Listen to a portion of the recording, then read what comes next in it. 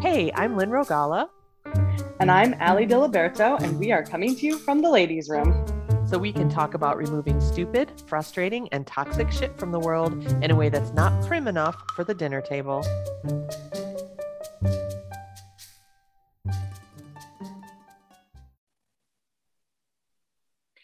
Welcome back to the ladies' room. That was the weirdest intro so far. I'm just trying to find the one that really, I don't know, mixes it up, makes it sing, makes it sound slightly different from week to week. You know that I don't like to do anything the same for a really long time. I know, but that wasn't a win. I'm just saying. All right, well, we'll add that to the pile of shitty pots. Perfect. Every once in a while when I do something really crappy and you're like, well, 50 pots, for those of you who don't know, the idea that you just make enough quantity and you'll get quality, but eventually there has to be something that goes in the good pot pile. Like eventually you're supposed to get good at it.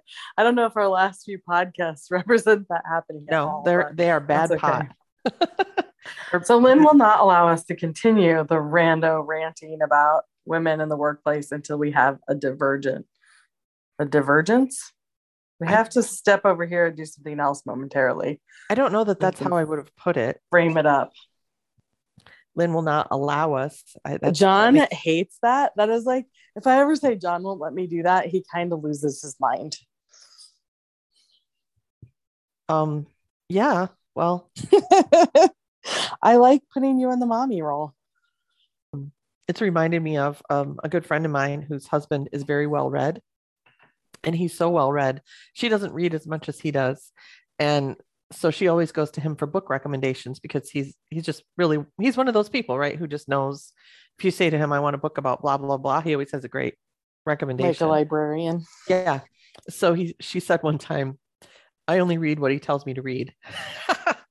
And it came across way more controlling than he is as a husband. And so we joke about that constantly.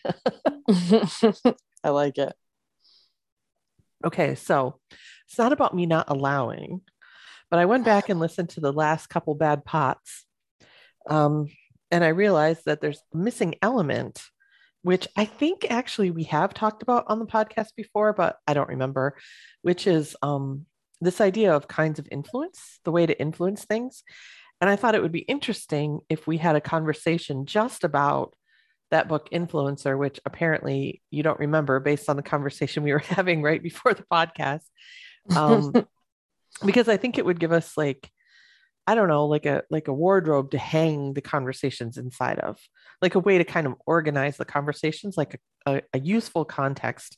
I hate sounding like that, like some kind of half-assed college professor, but it would just give us hooks to say, oh, well, when you're talking about that, it sounds like it's this kind of influence, and maybe we should, bring in another one like that.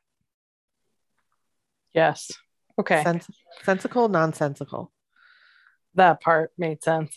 So go ahead. Okay, I was just going to start talking about the book, but did you have a thought or a comment? I just wanted to say that both of us read this book like a long time ago.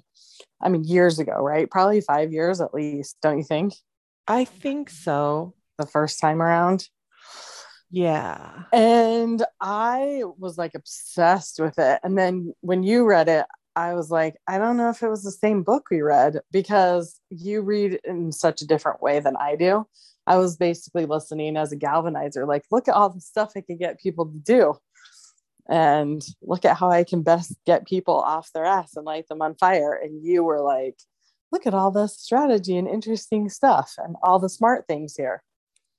It's kind of the same, but this was one of those books that when I listened to it on audio. True. And I totally missed the point of the book. When I first listened to it, it was just like a whole bunch of really interesting anecdotal stories about like lowering HIV by getting prostitutes to teach people to use condoms, and like some kind of parasitic worm, getting rid of a parasitic worm, and like running a good restaurant. All these different really great anecdotal stories. And then towards the end of the book, I'm like, wait, there's some kind of structure here that I think I missed. And then I went and looked up some infographics and realized, oh, he actually has this whole Matrix, where he talks about the 6 kinds of influence, and all of the stories were just anecdotes about using certain kinds of influence to make it make more sense. So I thought it would be interesting for us to talk about so the book is called Influencer, and it's by Carrie Patterson, Joseph Graney, David Maxfield, Ron McMillan, and Al Switzler. I think that's how you say it, Al Switzler. And it's available where books are sold. It has a green cover because there's lots of books with the word influencer in the title, but we're talking specifically influencer, and the subtitle is The New Science of Leading Change. So, and I think everyone in the world should read this book, and I should listen to it again very soon. Yeah, I was thinking, and you know what? When I looked up this infographic, there is the ability to get a full 14-page summary on this website with the infographic. So maybe we should also look into that bit of information as well. The infographic is good. And I did look at Optimize, the Brian Johnson, version of this. And he does have a, what does he call him? Philosopher's note on this book. Yeah. Yeah. So I thought it would be interesting. If we really wanted to sound smart, we would have brushed up just a little more before this call, but at least Lynn's brain can store like 800 random things about everything she's ever come in contact with. So we'll also get a lot out of this podcast. Hooray. Well, and I mean, this is how I do everything, right? Like I read this a long time ago, and then I just looked up a prompt. So I'm sitting here in front of a website that reminds me what I read. I'm like, oh, right. So it's not coming totally out of my memory, to be fair. But I looked at the same prompt and I was like, I don't know if I read that book, but but once I read the little blurbs, I'm like, yep, I did read that. So that's the book I read. So he has, or I say he, but it's really they. There's 2 main, I guess, theses in the book. Which is there's 3 keys to becoming an influencer. And then one of the keys is goes into another thesis that there's 6 sources of influence and what they are. So kind of overlapping. So the 3 keys to influencing change, according to this book, are the first one is you have to focus and measure. So you have to choose an outcome, when you're going to achieve it, and how you're going to measure it. So one of the examples they give is, if I remember from the book, there was something about a hospital, like they wanted to reduce deaths from medical errors. And they picked something super specific, like we will have, I'm not going to get the numbers right, but it was something like we will have 5,000 fewer deaths by December 12th, this date, 11 a.m., something really, really specific. So they suggest that you focus and then decide what you're going to measure. How are you going to measure it, and to measure really frequently, and to figure out how to measure the right things. So number 1, when you want to influence something, and the reason we're talking about this is we started talking about women entrepreneurship, and we were kind of all over the place. Because you hate women and I like rabbit holes. I think was the 2 problems. I was like, this is the worst. I knew you were going to say that on the podcast. You're a horrible bitch. Well, you only say that because you hate women. Oh, sad face. I mean, to be fair, you think everyone is a bad tomato. So it's not just, there's nothing sexist. Just hate everybody. I hate everybody. Women are people and I hate people. So we were talking about women in entrepreneurship, and I think bringing this influencer conversation to that conversation will give us more context to keep us on track, and also bring like a texture and a depth that give it so much more dimension. This will sound so much smarter if you listen to it on 2 times speed. So please, everyone, speed this one up. Speed this one up.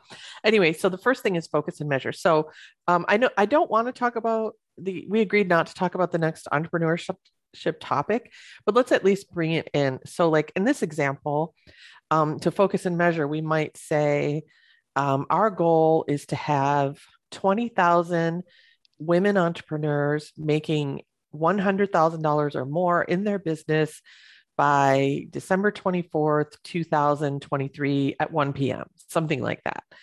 Would be the specific goal. And then the way we would measure it would be like looking at quarterly incomes or looking at projected revenues, or some, like in that specific one, we would probably be measuring, we would be measuring the lag measure of the money they're making, but we would probably also be measuring like the number of offers they're making and how much marketing they're doing or something. We would have to come up with some kind of,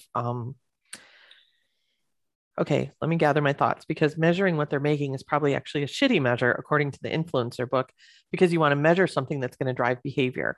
So what we might measure is like how many customers they're getting in front of, or how many offers they're making, or how many pitches to publishers, or whatever, whatever would be an income generating activity for the specific entrepreneur, right? Yep.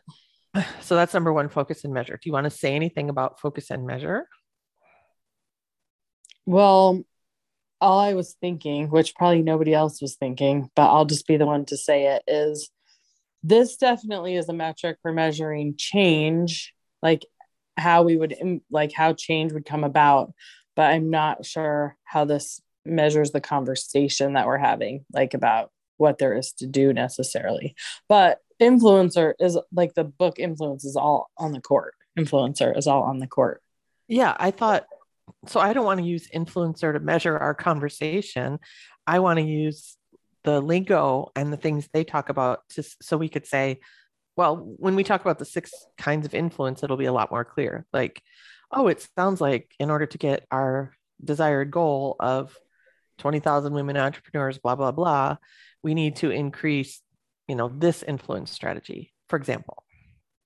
Yep. Yeah. So that's focus and measure. The next one is to identify vital behaviors. And I think this one will be really relevant to what we're talking about in your conversation, because that's where you identify, like, if we can get people to change these 2 or 3 behaviors, because you only pick a couple, right?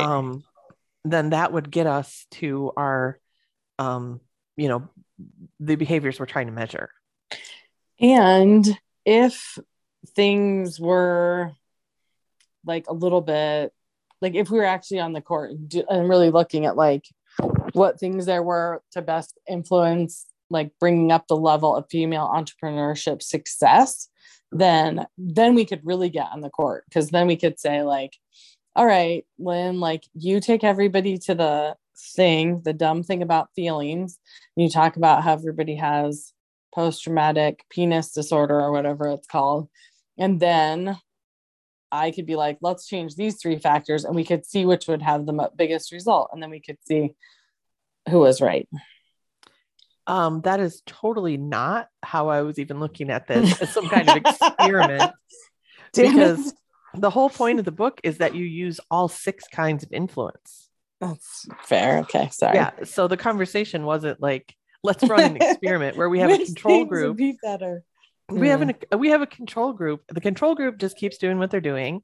This group gets lectured from Allie about how they should grow a penis and be more strong. And then this group goes with Lynn to braid hair and burn penis candles. Like, that's not what I was talking about at all. Braid pubic hair. So gross. Oh, by the way, I want to tell you, pause this conversation. We brought up on the last podcast that we want to make ladies' room oracle cards. And Riley and I were talking about oracle cards this week, and she said, can you make your own oracle cards? Because I'm thinking of doing some. And I think we could recruit her to do the art. All right. But we might have to wait until she gets a little older for some of the cards for them to be appropriate. Okay. Like, I don't know if I want my 13-year-old drawing penises. I might have to get a different artist for that one. Fair okay. Enough. So anyway, coming back to this conversation. So inside our thing, I think part of why we were at cross purposes in the previous podcast is we were both talking about different kinds of influence, but it's not one or the other. It's all 6. Like, there's 6 sources of influence, which is kind of a spoiler for the third key to influencing change. And to really influence change, you have to pull in all 6. That's one of the big takeaways from the book, is you can't do just one thing. It doesn't work. Right. So anyway, number 2 is identifying vital behavior. So examples from the book, the one I gave where we talked about a hospital wanted to reduce deaths. one of the vital behaviors that they identified was hand washing. Like they realized there was, so there's a lot of work in identifying these vital behaviors. You can't just guess, or you can guess and see if you're right or wrong. This is where the experimentation comes in. But we know from science that hand washing is a vital behavior for reducing medical errors or medically, whatever they call those kinds of deaths, right? Where like it didn't need to happen. It wasn't because of the disease, something went wrong, someone got the wrong drugs or whatever. So one of the vital behaviors was hand washing. And that was really interesting because when we talk about the influence, one of the things was empowering like a janitor to challenge a doctor if they notice the doctor didn't wash his hands, or like a lower status staff member challenging a higher status quote unquote staff member, like, hey, you didn't wash your hands. And that was one of the ways they brought in influence, the 6 influences, because they knew washing hands was vital behaviors. And like with the guinea worm disease, the parasite one, the vital behaviors were like scrupulously cleaning your cooking dishes and staying away from the water if you're have an infection. Like, so these vital behaviors. So that's number 2. So the first one, you figure out what you want to accomplish in a really laser focused way, an outcome, and how Well, it you're has going to be super measurable. Yep, and how you're going to measure it. And then the second thing is you identify the vital behaviors, like the hand washing of whatever you're doing. And then you use. I mean, I would say in your earlier example that like how much marketing is being done, if the focus was in money, like that's what you're measuring, but the vital behaviors are like the lead measures, right? Yeah, well, you identify the vital behaviors and then you measure them. Okay. So there's like kind of an overlap because you figure out what you want to measure by identifying the vital behaviors. Okay. And then they also they say, like, when you're talking about measuring, you have to really be careful about what you measure because like the example on this website I'm looking at, they said if you want to measure, if you're trying to reduce sexual aggression and you measure the number of sexual assaults that are reported, you might actually be at cross purposes because you might make people afraid to report the assault. So there's a drop in reports, but it doesn't change what you're actually trying to, like, you have to be careful. So this is actually one of the hardest parts, I would say, is like figuring out these high leverage behaviors that are going to have the huge impact. Like from your thing last week about making a business plan, for example. All right. And so then it gets into, so then once you know what behaviors you want to influence in order to get your result, then you bring in all 6 sources of influence. And the 6 sources of influence make this little matrix where there's 2 columns of 2 drivers of human behavior. Do I have the motivation to do something? Is it worth it for me to do this?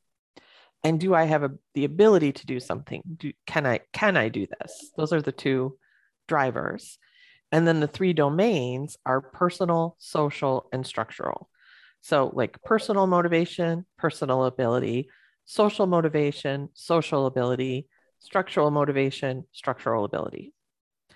And if you want to change vital behaviors, you have to bring in all 6 of these. So it's not just enough to say, okay, you're missing a skill if there's no support in their peer group, for example.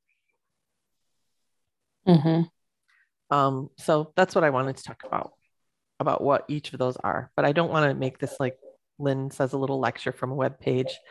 And then, and then we say, see you next time in the ladies' room. So now we'll talk about crows. I'm just kidding. No, just kidding. Yes. Well, I have seen the big one that I want to make friends with. He has a pretty big territory. I've seen him at the grocery store. All right. Maybe he can get you money and groceries. Maybe. He's not that far, as they say, as the crow flies. Like, just because it takes me a while to get to the grocery store. For real. It's not a joke. Like you think, oh, the grocery store's so far away, but he doesn't have to go down the street. He can just come straight there. It's true. He doesn't have to park. He doesn't have to watch out for snowbirds. That being the most dangerous of all things. He doesn't have to worry about the construction at the corner. He can just fly here. and then he can fly to the grocery store. Okay. Maybe I Hooray. could train him to bring me a Starbucks. That would be well worth having a girl. See, now you're like, oh yeah, he would be useful. And now I you're in the know conversation. how. I wish that everybody. I wish I could have recorded every snarky comment you've made to me since that podcast about how I think there should be a point to something, and you're like, I just want to be friends with it. But I think I finally managed to frame it up in a way that your hostility has ebbed a little. You're like, what's it gonna do for you? What favors are you gonna get from this Point thing? I'm of like, this. it's just like, what favors do I get from the hummingbird who builds a nest in my yard? I just like it. Yeah, but does the hummingbird like do your taxes? What's the point of the hummingbird? The point is it amuses you. That's fine. That's good enough for me. Pretty close, at least. Yeah, it's like the main reason to keep any pet. I'm not going to tell Fat Baby that. He might be very sad. I mean, he doesn't. I don't do think anything. I keep Fat Baby for my amusement at this point. I think Fat Baby is totally running the show in a way I would rather not look too closely at.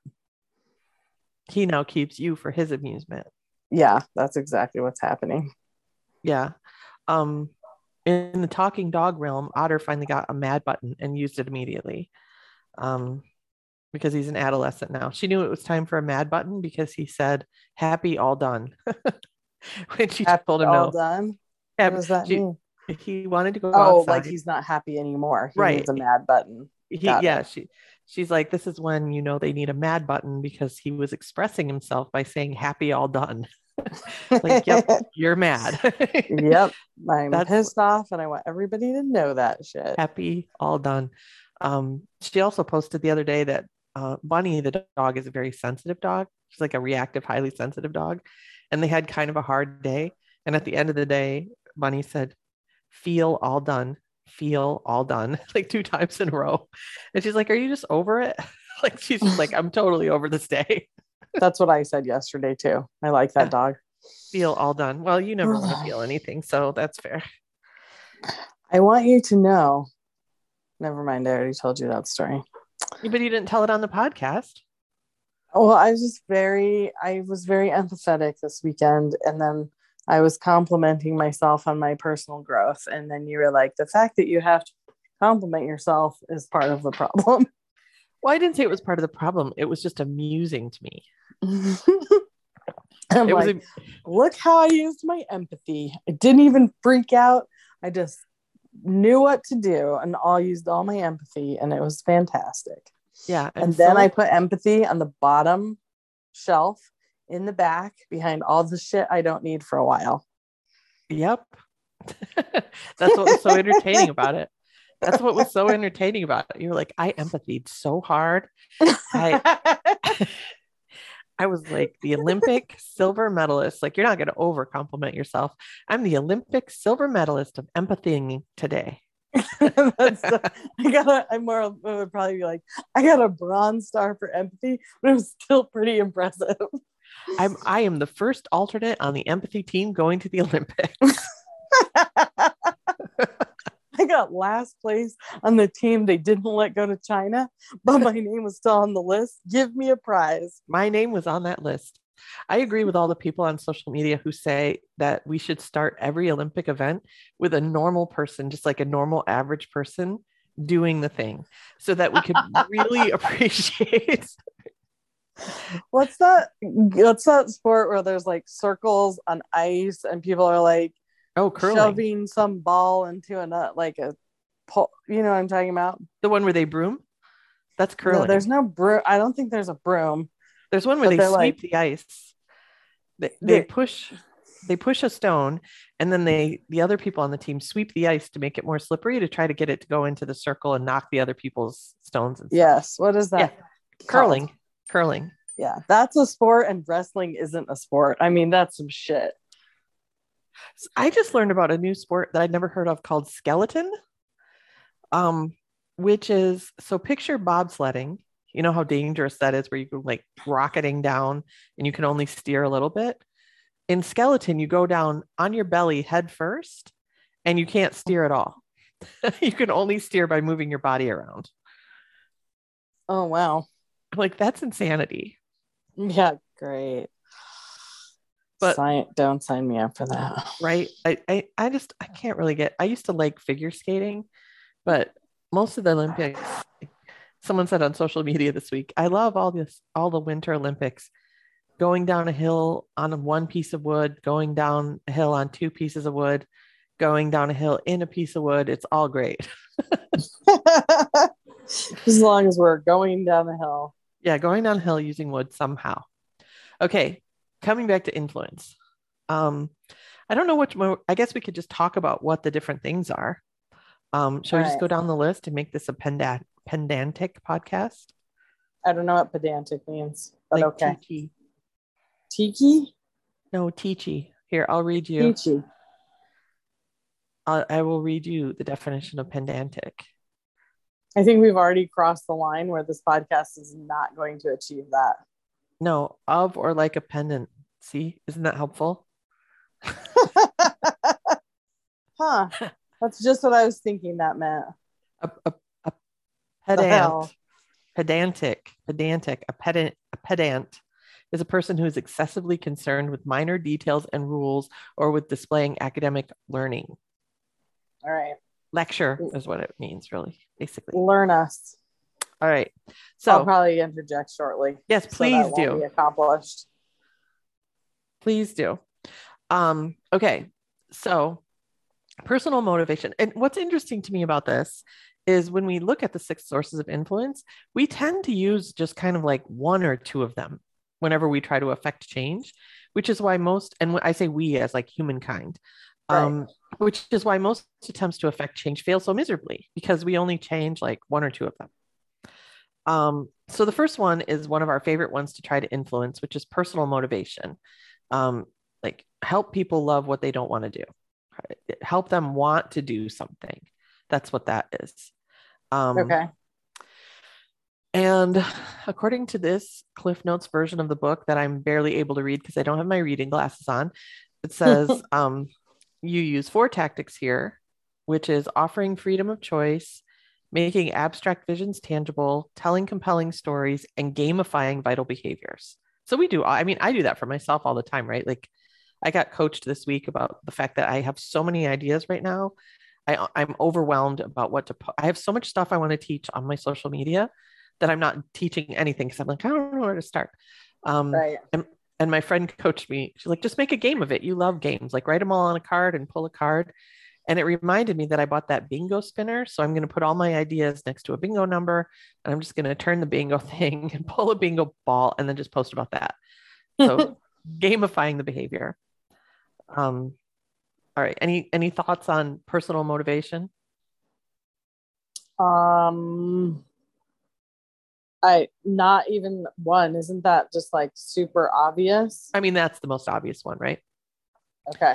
All right. So we're going through the grid. So remember, the columns are motivation, ability, and then the rows are personal, social, structural. So we've done the first one.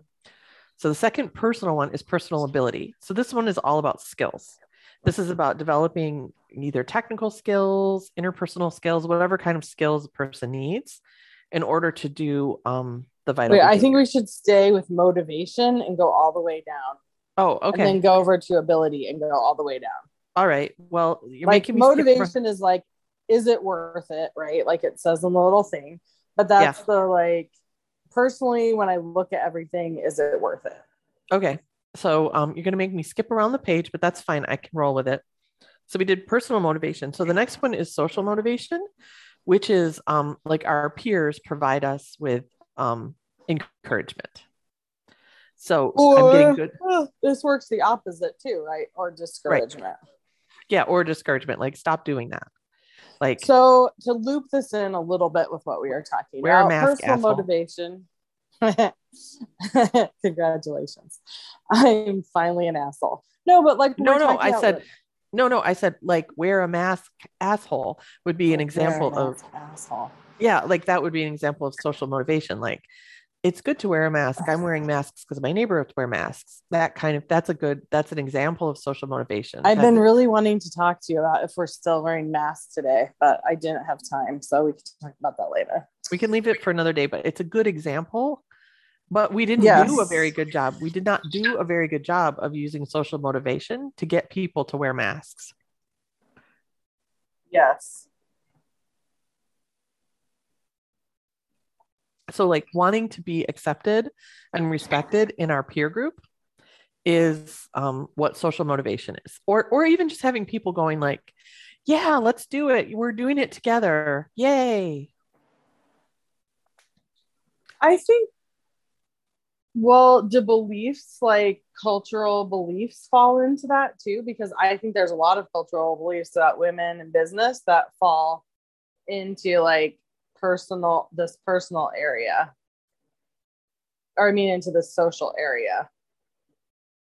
Oh yeah, for sure, like that's one of the things that actually works against us, because um sometimes your behaviors get social, like dings, like social, whatever you want to call it, bad Right. social, like don't do that, don't talk, don't leave the house, so you have to make sure that the social motivation around them actually encourages the behavior that you want. All right. And then the next one, and I have to admit that I kind of stop understanding this as well. The structural ones don't make as much space. The structural motivation one makes the least sense to me. This is the one I love the most. I don't say I don't like it. Structural ability, I understand. Structural motivation, the difference between social motivation and structural motivation kind of eludes me a little bit. Um, Although the way that this website breaks it down, maybe and it might be what you were just talking about. So structural motivation is about what they call the economy, but not necessarily what we think of as the formal economy. Um, Yeah, like so the reward system. the reward, yeah, this is the reward system. So this is the rewards, punishments, incentives, disincentives. Um, I think there's got to be a lot of overlap between structural motivation and social motivation. Like social currency can actually be spent in the real economy sometimes.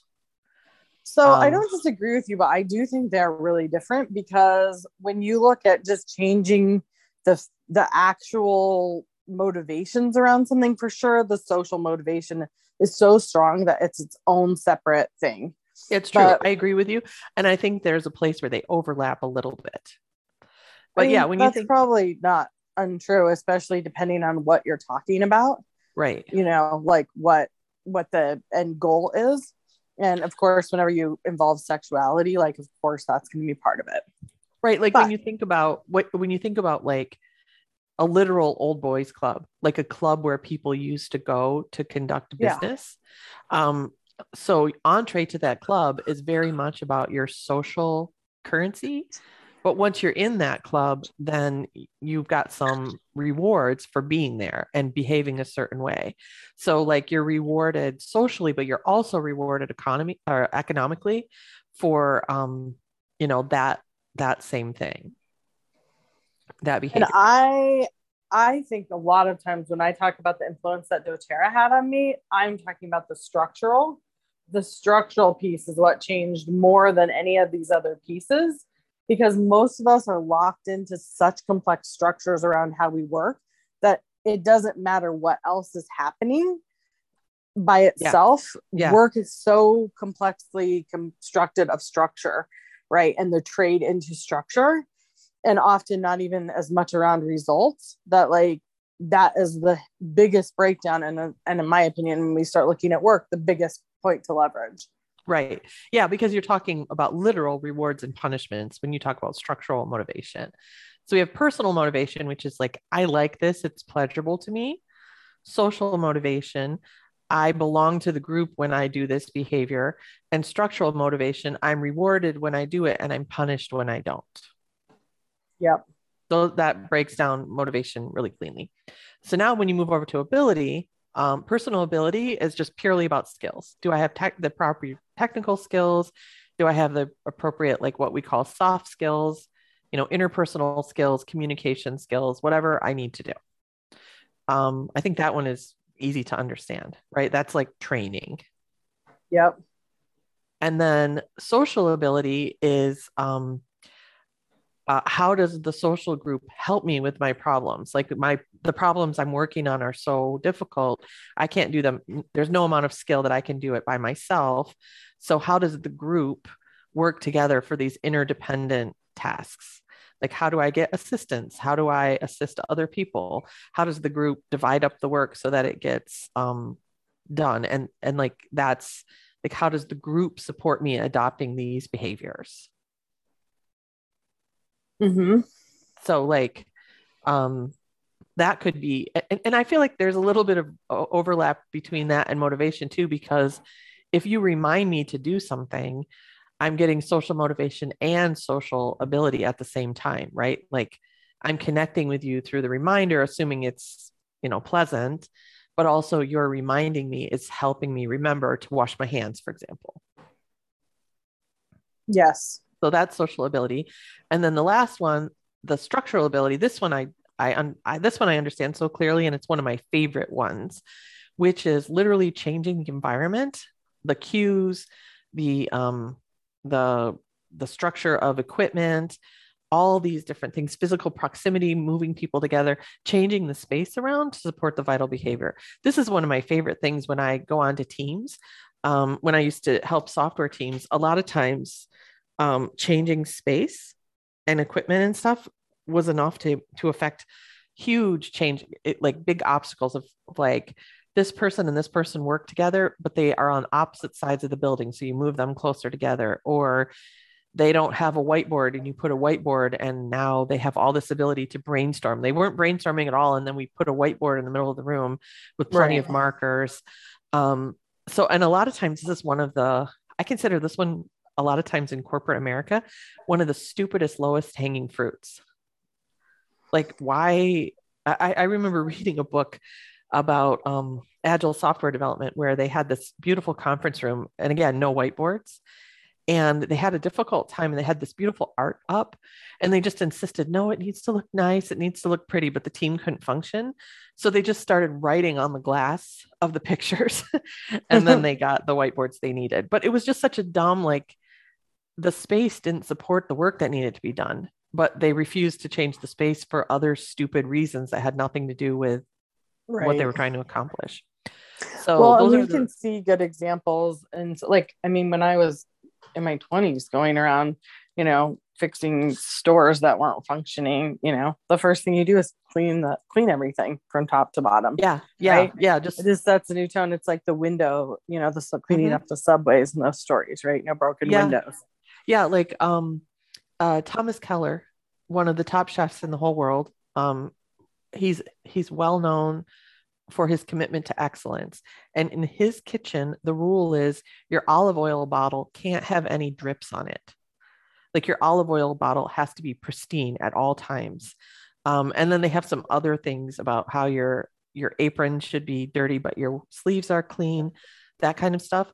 But that Mm-hmm. olive oil bottle is like kind of the focus point for everyone to keep their station clean all the time.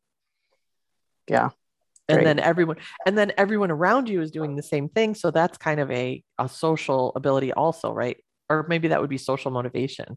You're looking and everybody, like the peer pressure of it. I guess that's social motivation.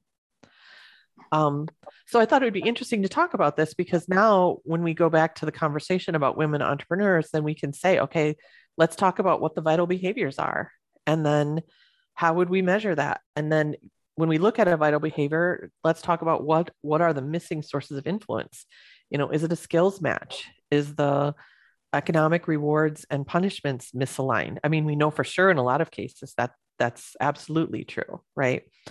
I just thought it would give a more interesting, I don't know, just like handles for us to have these bigger conversations. So, yes, I was going to go on a tangent, but okay, I do want to. So, the thing that I've been most like on it about is what is it called? I jokingly called it the penis stress disorder, but patriarchy Stress disorder. Okay, so where does that fit into your influence? I would like say into that this matrix, or how would you like to see it used? I would say that fits heavily in social motivators because women are culture. Why do I always forget this word? It's not socialized, but it's socialized. So we're socialized to not do certain things and we're socialized to do other things. And some of the behaviors you need to be successful in business and entrepreneurship run against what we're socialized and maybe even structural motivators, like what we're rewarded or punished for. Mhm. Um, and so going in and changing that, and it might be just as simple as like, okay, you're going to need to surround yourself with other women who are doing this same thing because your ability to want to connect with the group, like your source of trying to think about hormones. So like dopamine is the motivation thing. That's like the personal motivation that's super pleasurable. But we get shoot. There's like I can't think. Serotonin is our connection to the group, one of the things that we get serotonin from. So if we're heavily punished and like we're deprived of serotonin for stepping out of line, we might need to just be in a group that like gives us serotonin for doing the things that we're trying to do that are against our conditioning. And I would say it also is in the structural motivators, and I would say it also is structural ability. Like when we talked all about invisible women and how like the 75% of unpaid care work and travel when you're encumbered and all these different things, that's your structural ability. Like a woman's space, traditional space, doesn't support these entrepreneurial tasks either. So it's kind of all over all six things, but in different textures. So it's not just enough to go after like, you don't have these skills. That's true. But if you build just the skill that they're missing and don't address the other five boxes, you're like, it's almost like a weight, right? Like you have the new behavior on one side, and each one of these six sources is a stone. So you have to have at least four or at least three for it to be even. So if you put like a stone on the new side but you don't address the stones on the old side, you're never going to tip towards those key what do we call them, vital behaviors.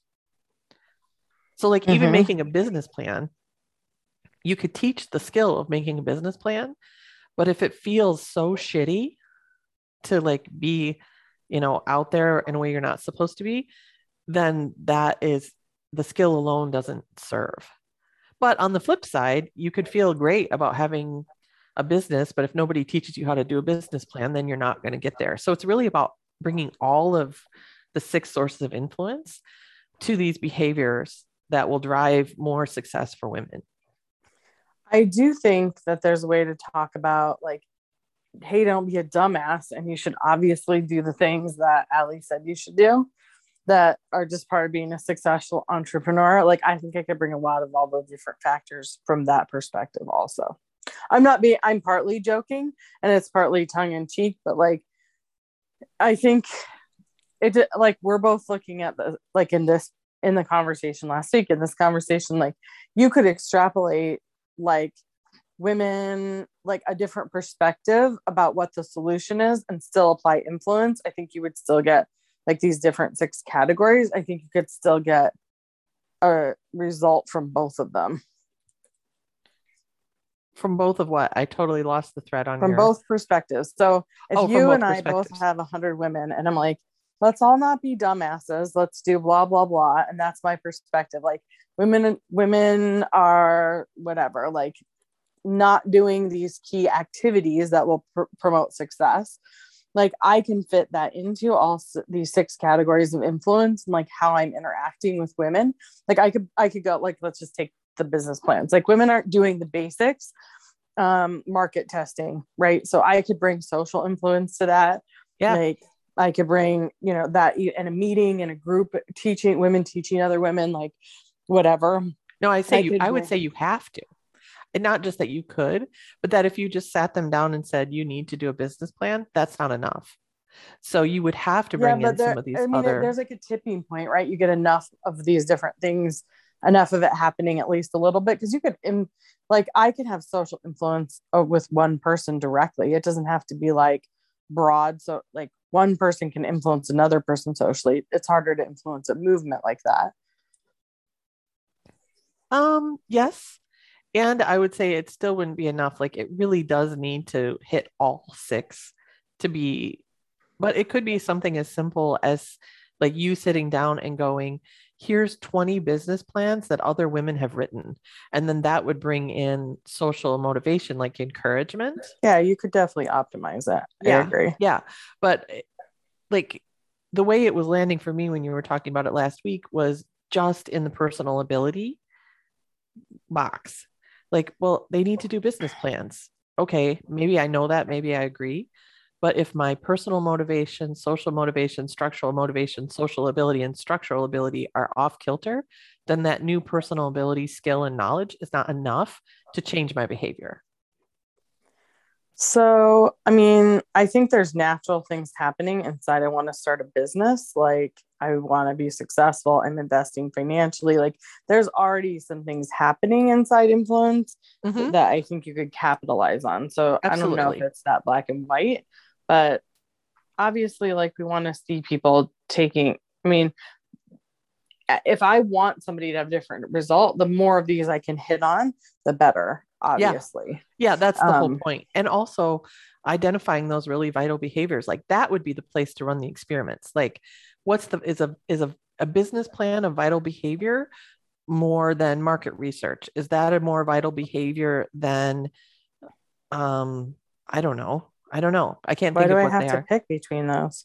Well, they do recommend picking like two or three, but I'm saying that would be like anytime you did this, you would just be guessing what the vital behaviors are. So this would be the place to play is the vital behaviors. Like maybe a business plan is a vital behavior and maybe it's not. The only way to know would be to see if you got the results from it, but you would pick that as a vital behavior and then use the sources of influence to get women to do the business plan in this if we were using this structure. So, like, if we wanted to keep it super simple and say this year, we're going to help 100 women hit their first six-figure year in their business, the vital behaviors that we pick are business plans, writing business plans, and doing market research and making 20 offers a month, for example. Then we would use the six sources of influence to get people to do those three vital behaviors that we picked. And then at the end of the year, we would look and see and go, well, gosh, it turns out that 20 offers wasn't important at all. And, or maybe market research wasn't as important. It looks like the business plan and making more offers was more important than market research because like we got the market research for free when we did 50 offers a month instead of 20, for example. That's the place to play is figuring out what the vital behaviors are. And when you read the book, that's one of the things they talk the most about is like a lot of the work is in figuring out what the high leverage behaviors are, like hand washing, or in the example of reducing HIV in that one country, I can't remember, I think it was Thailand. It was getting sex workers to convince their customers to use condoms. That was like the number one leverage behavior, but they couldn't just guess at that. They had to actually try a bunch of stuff and like look into results and stuff to narrow in on that one.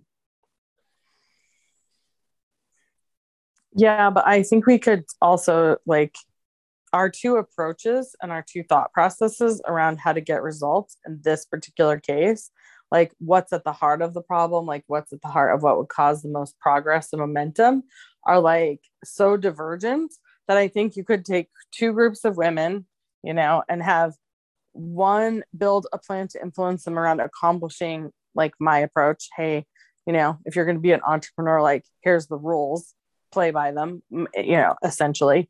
And you could take yours of like what's really in the way is all this patriarchy, stress disorder stuff that's creating space that women can't be successful or whatever. That's more important than what they're actually executing. No, And we're going to go after.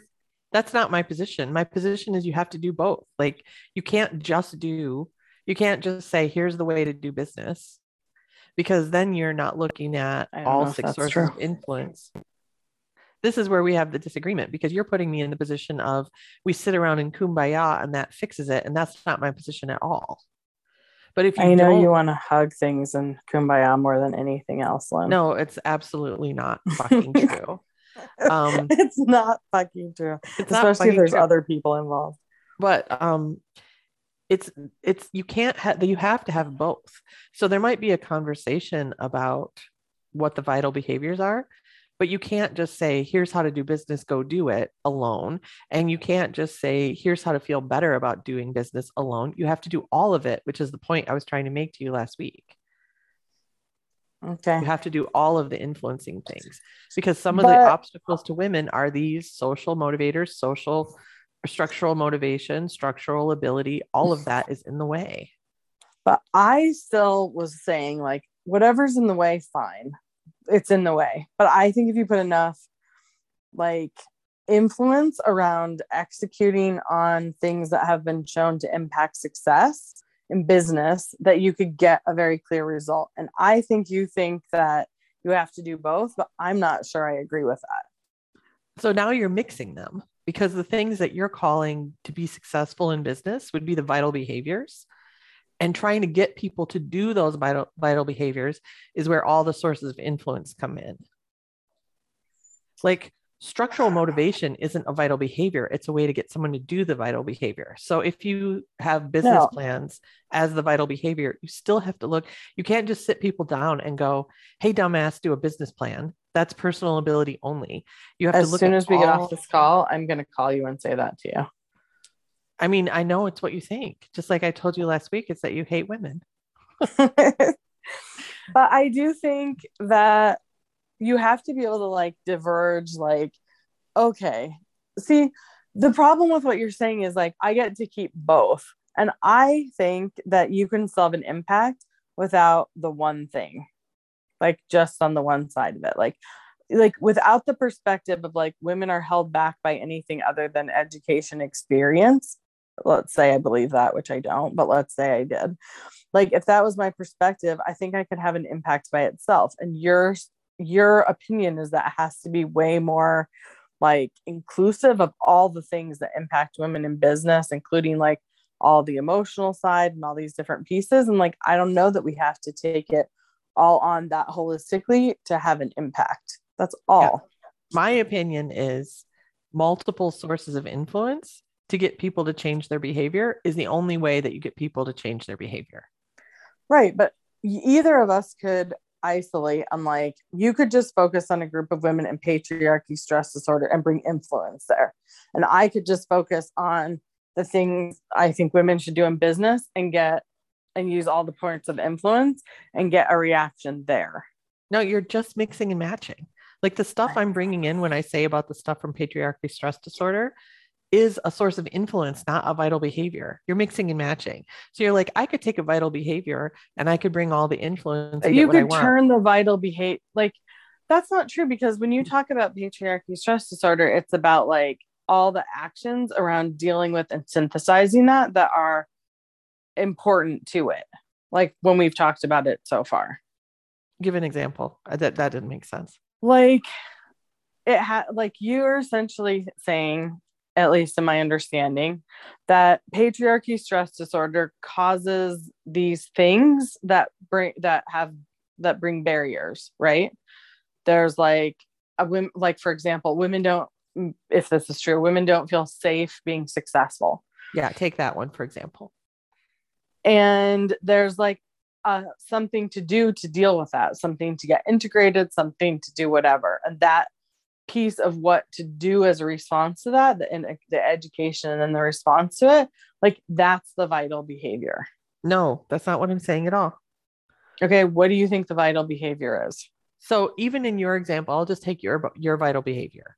Let's take a neutral vital behavior. No, I want you to tell me what one is related to patriarchy, stress disorder. There aren't. That's all about influence. That's all about influencing to change behavior. So there's things that need to be done in order to run a business. And they might not be the things that you're saying. There might be different things that work well for women. Maybe having, I don't know, whatever. I'm not going to try to speculate. But your position, as I was understanding it, is let's just take a business plan. Women need to write a business plan. Okay, great. How do you get them to do it? Well, you just tell them to do it. That's how you sound to me. And I'm saying like there's a lot more to that, because all of these 6 sources of influence, including social motivation and structural ability for that matter, and social ability, because getting assistance, like women don't get as much assistance either, all of those things need to be brought into play in order to get them to do the thing that you want them to do to get their business going.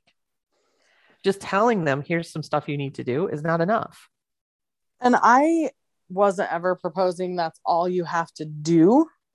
But I think that those key structural things in place will have a greater impact than whatever we've been talking about on your side that now I have even less understanding of.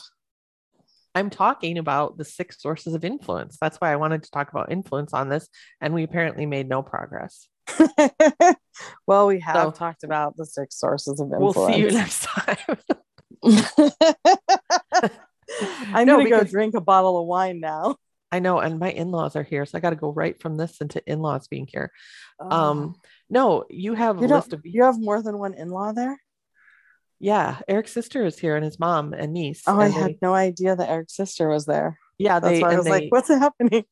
Yeah. They've been like making all kinds of noise outside the ladies' room door, which is part of why I'm a little unfocused. But how it's been landing for me, and maybe this isn't how you mean it, and we can just like sit down and braid each other's hair under a tree, not in Tucson. It's not pubic hair, but okay. Trees that you can sit under. But it's not enough to go, you have to do these behaviors, dummy, which is what it sounds like. Like there's so much more. There's so much influencing women. Of course, like I'm a galvanizer. I know that. Like, but I'm saying like if I can affect the result of having those things done, just focus on that. But I don't know if I have to address the patriarchy stress disorder to get the result. That's all I was really saying. I mean, you're begging the question, because if you want to bring all 6 sources of influence to play on these behaviors, then the way you do it with women is unique because of all of the structural shit and the social stuff. I agree, but I don't know Stop if right I there. agree that the patriarchy stress disorder piece is crucial. But that's how you influence. Like, if you want to bring social motivation influence, for example, to a woman that's been socialized in Western civilization, if you don't understand all that shit, you can't successfully do it. That's my position. Yeah, that's the part where you lose me, because I think there's so many things that can cause that change and shifting that I don't think it has to be dealing with that on its face. I think it will. I think there's always issues around sexuality and family and anything that come up when you're dealing with entrepreneurship, because entrepreneurship is kind of like having a baby. It's like very holistic and involves, your heart and your passion and all that stuff. And I still say that at the end of the day, it doesn't necessarily, and I think that those are like different levels of dealing with whatever's in your way is important. But I don't think every woman has patriarchy stress disorder if they grew up in the US means we have to deal with XYZ for women to get off their feet and be significantly more successful in business than they are. Then you would have to make a very compelling argument about how you would bring those sources of influence without taking that into account. I will sit everybody's dumbass down and explain how stupid they are to do business without doing those key things. Yeah, that's you working personal ability only. I'm serious. That's you working on just that is actually not true, because there's a lot of things that happen. Because if you can bring in structural change around that, you can bring in social influence, you can bring in everything just around that. And I think somebody who wants that business is already bringing a tremendous amount of personal motivation to that. They are bringing personal motivation, and you're giving them personal ability, and you're leaving the other 4 on the table. I'm not. And also, because a business plan is a structure. No, that's not what structure is. Structure is outside of you. Your own business plan is I think there are like a lot of things that could easily be put in place around that are really structural. Like, obviously you would have to go like, okay, we're going to participate in a plan. Everybody's going to sit down and we're going to accomplish X. We're going to talk about it. We're going to see what's like, you can put things around it to make it more influential. I was never saying like on its face, like that's the only piece of it. And what I'm saying, and it's so interesting too, that we're arguing on a book that you haven't even read and you have a very strong position about, that I if you have don't listened to the book multiple times, however, although not for a long time. not the influence book, the patriarchy stress disorder book, Oh, yes, for which you sure. have consumed 0 minutes of, but you're still very sure is dumb and wrong and doesn't apply to all women. If you don't take into account the stuff she talks about, your ability to bring social and structural motivation or influence to a woman is not as effective. But that's only okay. Whether or not I've read the book, that's only accurate if she's right on those all the premise, and if you're right on that premise. Yes. And I've generally disagreed with that with the premise overall. Oh, but you haven't read the book, so your position is based on shit. But it isn't, because I absolutely believe you can affect change with women in business without dealing with like just only like all this is in your way because you're a woman and you've been influenced by this male system. All right. You know, I mean, there's women who've spent their whole lives being successful in business who've never been like, well, I have patriarchy stress disorder, and it wasn't until I overcame that I could be successful in business. No, there's plenty of bitches just like you writing books called Lean In that tell you to act like a man. You're the worst. No, and because doing a business plan, like doing a lot of these things they're gender neutral activities. I wish we would have talked about the next set of statistics about the things women take on and don't take on, because I think a lot of it has to do with experience, and that becomes a really different playground where I think we have a lot more common ground. Possibly, but I still think the what is not very interesting without the why and how. Because you can force someone. I mean, I've been successful in corporate jobs and miserable because I know how to play a game effectively, and I'm miserable and my health suffers and my relationships suffer, and I'm super successful, but miserable. So sure, we can take a whole bunch of women and we can teach them, dig the book Hardball for Women out of the 90s and say, this is how you play the game in order to be successful and win. And then watch them all develop, what's the thing? Autoimmune disorders and depression, anxiety, and all kinds of things, and drug abuse. That's what's happening. So yeah, you can be, quote, successful, but at what cost to your humanity? Yeah, and I don't think that like you're making it that such a black and white argument that it's a little bananas to me. Well, like, I mean, yes, you like that, and also that's really like super based on your experience. Like we all know women who have flourishing businesses that are really happy and have figured out how to make that work for themselves.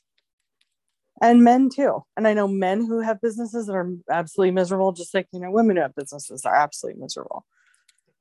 Yeah, this isn't only about women. All of this shit is not only about women. And also, I think when we look at entrepreneurship, it's really different than when we talk about workplace experience. Because I think entrepreneurship is the closest access to breaking the mold. When I step into corporate America, I find this infinitely more applicable and infinitely more frustrating. Because there's so much structure influencing all the bullshit. There's all the pieces of influence are so active and so entrenched in corporate America that it's really, really different than stepping out into entrepreneurship, in my opinion. You can set things aside much more effectively. Yeah, that's reasonable. So I think some of my perspective is I've been an entrepreneur for most of 20 years and I've spent very little time in corporate America. Yeah. And so when I look at stepping out of that mold, like I'm not as influenced by it. And I probably would be incredibly frustrated in most corporate spaces that I stepped into. Okay. I mean, I don't have anything else to say about it. And the noise. All right, this whole podcast, I really wanted you to talk about Bapta having 2 men over, and then we can be done. So, all right. So we can end the podcast with me describing how my mother-in-law is my nightmare Airbnb host.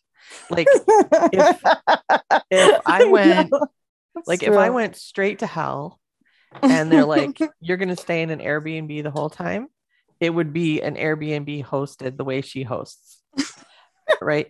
So, and it's nothing against her. Like she's not a nightmare, but her style of Airbnb is like straight out of my nightmares. I want to be super clear. Like she's a lovely person, but so she hosts the kind of Airbnbs where you stay there with the host, right? So she's still there and people come and stay in her house. And then she also cooks breakfast for people and like this is where the nightmare comes in, right? Like if you're my Airbnb host, I don't want to know that you even exist. I want you to tell me how to get in. I don't ever want to see you. I might message you on the app, but I never want to see you. Like if I see your face, I'm having a terrible vacation. But she and not everyone feels this way. Like people who stay with her just think she's the greatest. She has all 5 stars. She's very proud. Like I would go kicking and screaming, but at the end I would probably like it. Yeah. So she prepares the breakfast and they, interact. And she's about to host 2 strangers who are going to share a bathroom, which I'm like, the hell. And Eric says, I would hate staying in an Airbnb while you're waiting outside the room where someone's taking a big dump. And I'm like, well, or worse, you're trying to peacefully take a big dump knowing some strangers waiting for their turn in the bathroom. Right. So, she texted me the other day and said, you can't come over because I have 2 men here, which we haven't during COVID, we haven't gone to her place when she's hosting people is really, but, the gem show was just here. And so during the gem show, like people pitch a tent under a mesquite tree. Like there's no place to stay. Everything goes way up in price and the town is just overrun because the vendors alone, there's like, I don't know, 4,000 or 5,000 vendors that come into town. And then all the people that come to shop. So she had 2 guys staying with her and she said they came with a trailer and they did all kinds of shopping at the gem show. She sent me the picture of the guys and they're just like young guys, sleeve tattoos, ear gauges. It just was really entertaining. They were lovely. They were lovely guests. There was nothing like, I'm not judging them. And you can just picture like Babcha just like taking them in, grandmaing them a little bit. Yeah. Making them like, the whole thing.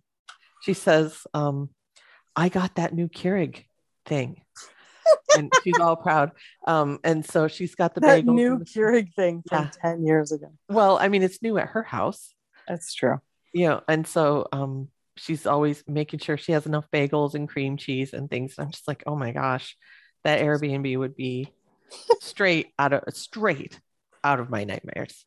Yeah. But people love, in fact, one person stayed with her and like babysat her dogs one time and then they take her out for dinner as a thank you. They think she's the greatest. And she's lovely.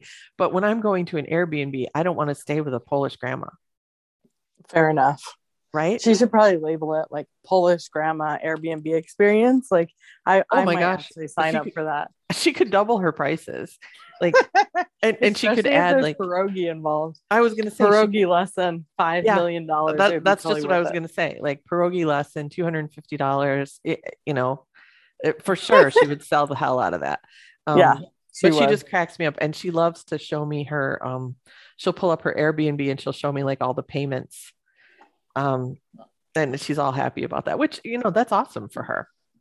Yeah. And when she first moved here and found out how much she can rent, so she snowbirds, she only stays here in the winter.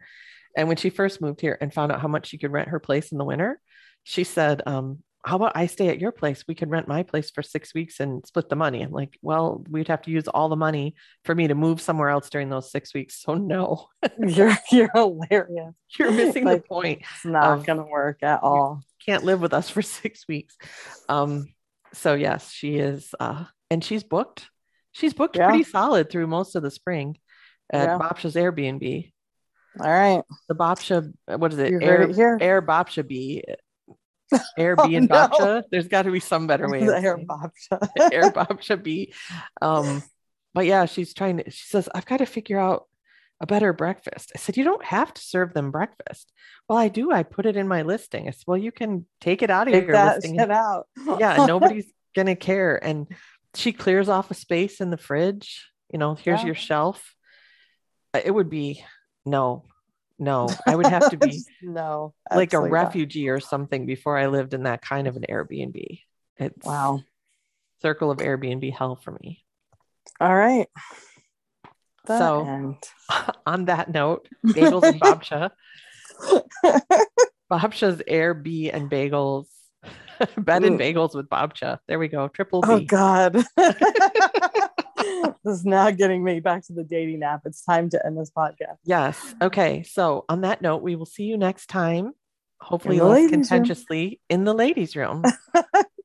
Contentiously. Oh. Thanks for joining us. Be sure to subscribe to catch us in the ladies' room. You can also find Lynn at A Spacious Life on Facebook, Instagram, and in Clubhouse. And find Allie at 5 Billion Entrepreneurs on LinkedIn and Instagram.